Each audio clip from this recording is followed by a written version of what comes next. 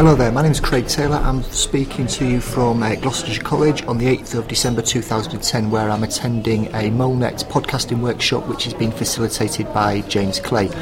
The reason I came along today was my organisation is taking a growing interest in all things learning technologies related, in particular with podcasting. So I've come along today to figure out what I can take back to work within my organisation, what tools we can use, what tools we can't use, what web-based platforms there are that we can get access to, and how we can use those. My immediate objective when I get back is to cascade this down as quickly as possible to my immediate line manager and my department head, so that they're in an informed position to determine what strategy we can take forward with using podcasting. Concurrent to that, I also want to get amongst our learning facilitators on site and also encourage them to use either audio recordings as standalones, learning resources, or as podcasting as an overall learning strategy to enhance and enrich their learners' experience.